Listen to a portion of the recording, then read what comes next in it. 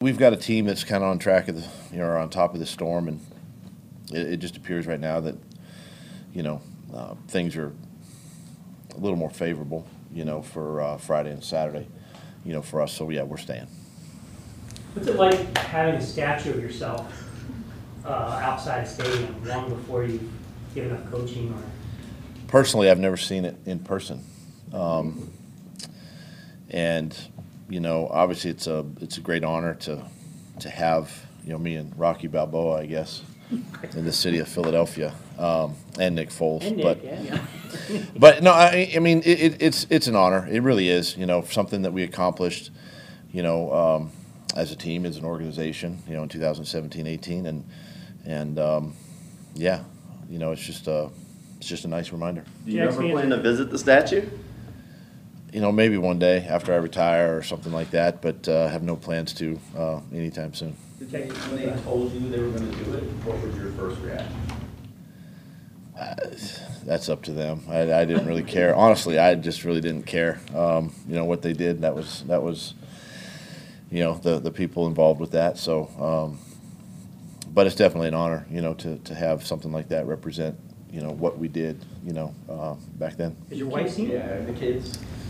I think yes. I think. Don't really know. Yes. Maybe. Back on the guys who were on last year's team, and then even before that, the guys who underwent a couple of coaching changes. Now that you've kind of gotten into this transition and everything, were they very, very open-minded about what you were trying to sell? The guys who've been on this team for 4 or 5 years, even longer. They were, yeah. And did they make it a little bit easier for you to come in here and kind of, do that healing process? And they were the ones that I leaned on, to really kind of get a sense and a feel for where they were mentally, coming off of the last couple of seasons, and just wanted to reassure them that we were going to work hard to try to get things turned around, and and they bought into that, and you're starting to see, I think, the fruits of their labor by the way they practice, and obviously by the way they're playing. Just guys like Josh and Shapley and Cam Cook, and Cook, those guys, set yeah, the examples. Exactly. Okay.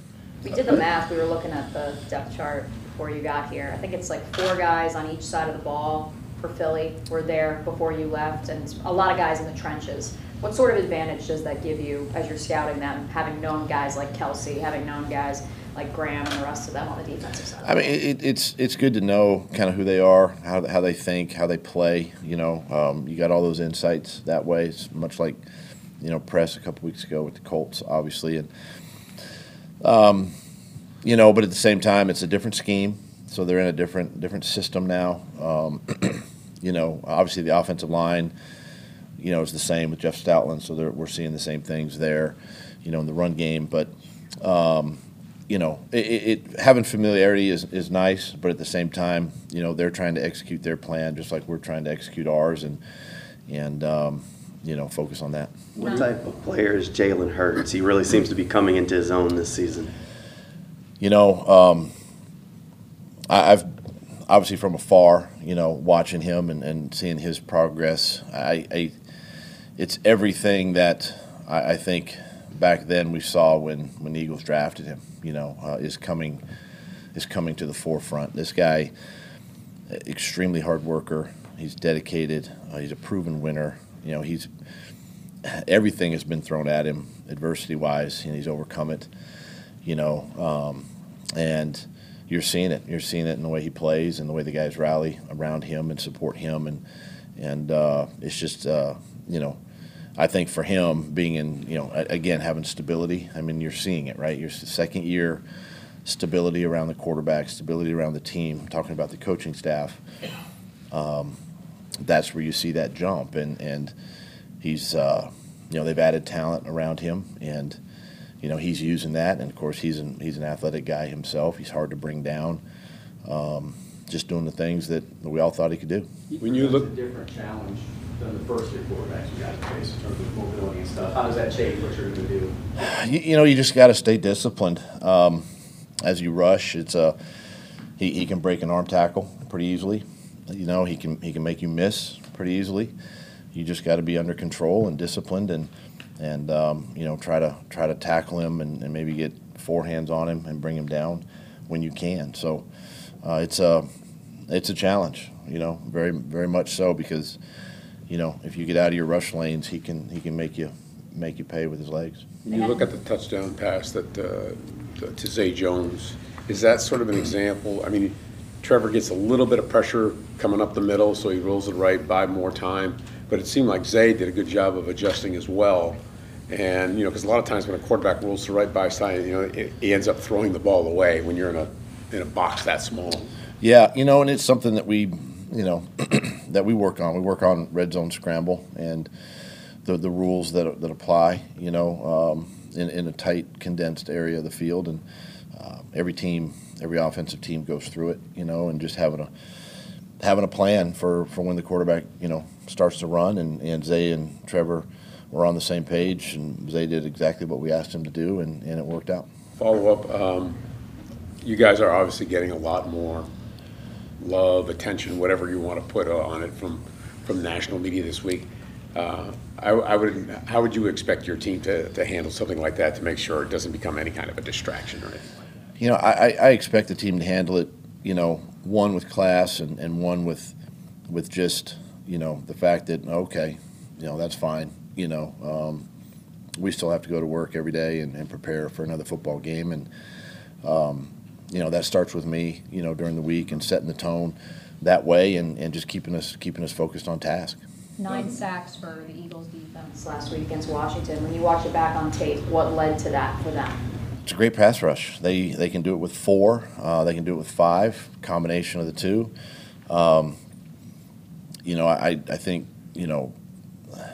Fletch is still Fletch, and he can push the pocket. They've got edge guys that can still bend, and Josh Sweat's playing good. He's long and kind of slithery, and BG, you watch him, and he's a guy that can get under your pads and push the pocket. So all these guys have talent to do that, and so that's what you're seeing. A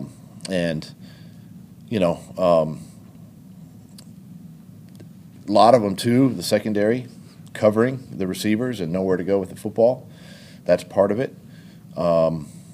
So yeah, it's a challenge. It's a challenge just to defend 4, possibly 5 guys. With that said, knowing that Luke took a significant step forward this past week as a rookie, starting at center for a 3rd straight week, knowing he's going up against a guy like Fletch, what sort of challenge is that going to present for him? It's a big challenge, huge challenge. You're talking about a guy that's been in this league for a long time and knows how to rush, and he's crafty at it. He's smart, very skillful, and he's calculated. And Luke's going to have to just watch a lot of tape, this week, and just we're going to have to help him when we can, whether we slide to him or use a back or whatever we can do to disrupt some timing. I mean, that's what you do with good pass rushers, right? In this league, we did it last week with Bosa and Mack. So each week, you never know who that guy is. This week, it just happens to be an interior lineman. Any coincidence of why, or is it a coincidence you've been so good in the 3rd quarter these 3 weeks? So the numbers are staggering. What you're doing to kind of put games away. What do you attribute that to? I just think it's a credit to the guys. Really, just understand we make subtle adjustments at halftime, and then come out and really still try to execute the game plan. I think the guys feel some energy when you have a lead at halftime. There's some of that, and really, again, leaning on the run game a little bit has helped, opened up some things. But we talk about sort of that middle 8, right, of the game, whether it's the end of the second quarter to the beginning of the 3rd, and it's important that the offense gets points or the defense gets off the field, and those are things that we talk about and stress all the way back to the off season. What are the reasons? I'm sorry. Go ahead. No. Okay, what are the reasons you decided just to stay put and not go north and get away from the storm? I assume you learned something those years in Miami when you were a player from what Don Shula did. What's your philosophy with the hurricane and how you're handling it? It's really the families. I mean, if we leave, the families are still here, kind of fending for themselves, and and we got to, as husbands and dads, and we want to make sure that they're well taken care of, and the organization can help, take care of the families, and then just monitoring the storm too, and just seeing, where the impacts are going to be, and I would say if it was more of a direct hit and things were going to be a little bit worse, we'd probably consider leaving. But I think things are, other than some wind and some rain, I think Friday, we're going to be okay and just stay here. As a follow-up, were you there when Andrew was there? I know you were on and off the roster. And you were Yeah, I was there. Yeah, I was there. Thoughts on having My wife had to leave. She evacuated. She was in the car, heading north, and we had to get as far north as a team as possible. So, obviously it hit South Miami down in there, and we got as far up as, Fort Lauderdale and that part of town, away from the facility, and tried to just ride it out. You talk about this team's maturity. You think this is something they handle as a distraction as well? I mean, yeah. This is something that, I talked about this morning. We know that the storm's coming, right? And it can disrupt lives and the order of business each week. We just kind of gets you out of your routine a little bit. But, the biggest thing is just maintaining, focus and concentration. We've got people in place to help, the players and the coaches and their families, and let's stay on task, game plan today and tomorrow and Friday. And look, if we have to adjust, we adjust. It's just part of it. You mentioned that you tested your emotions. What's that? How much of this week is a test of your emotions? Obviously going back, but even on Sunday in the locker room in LA, we had guys talking already.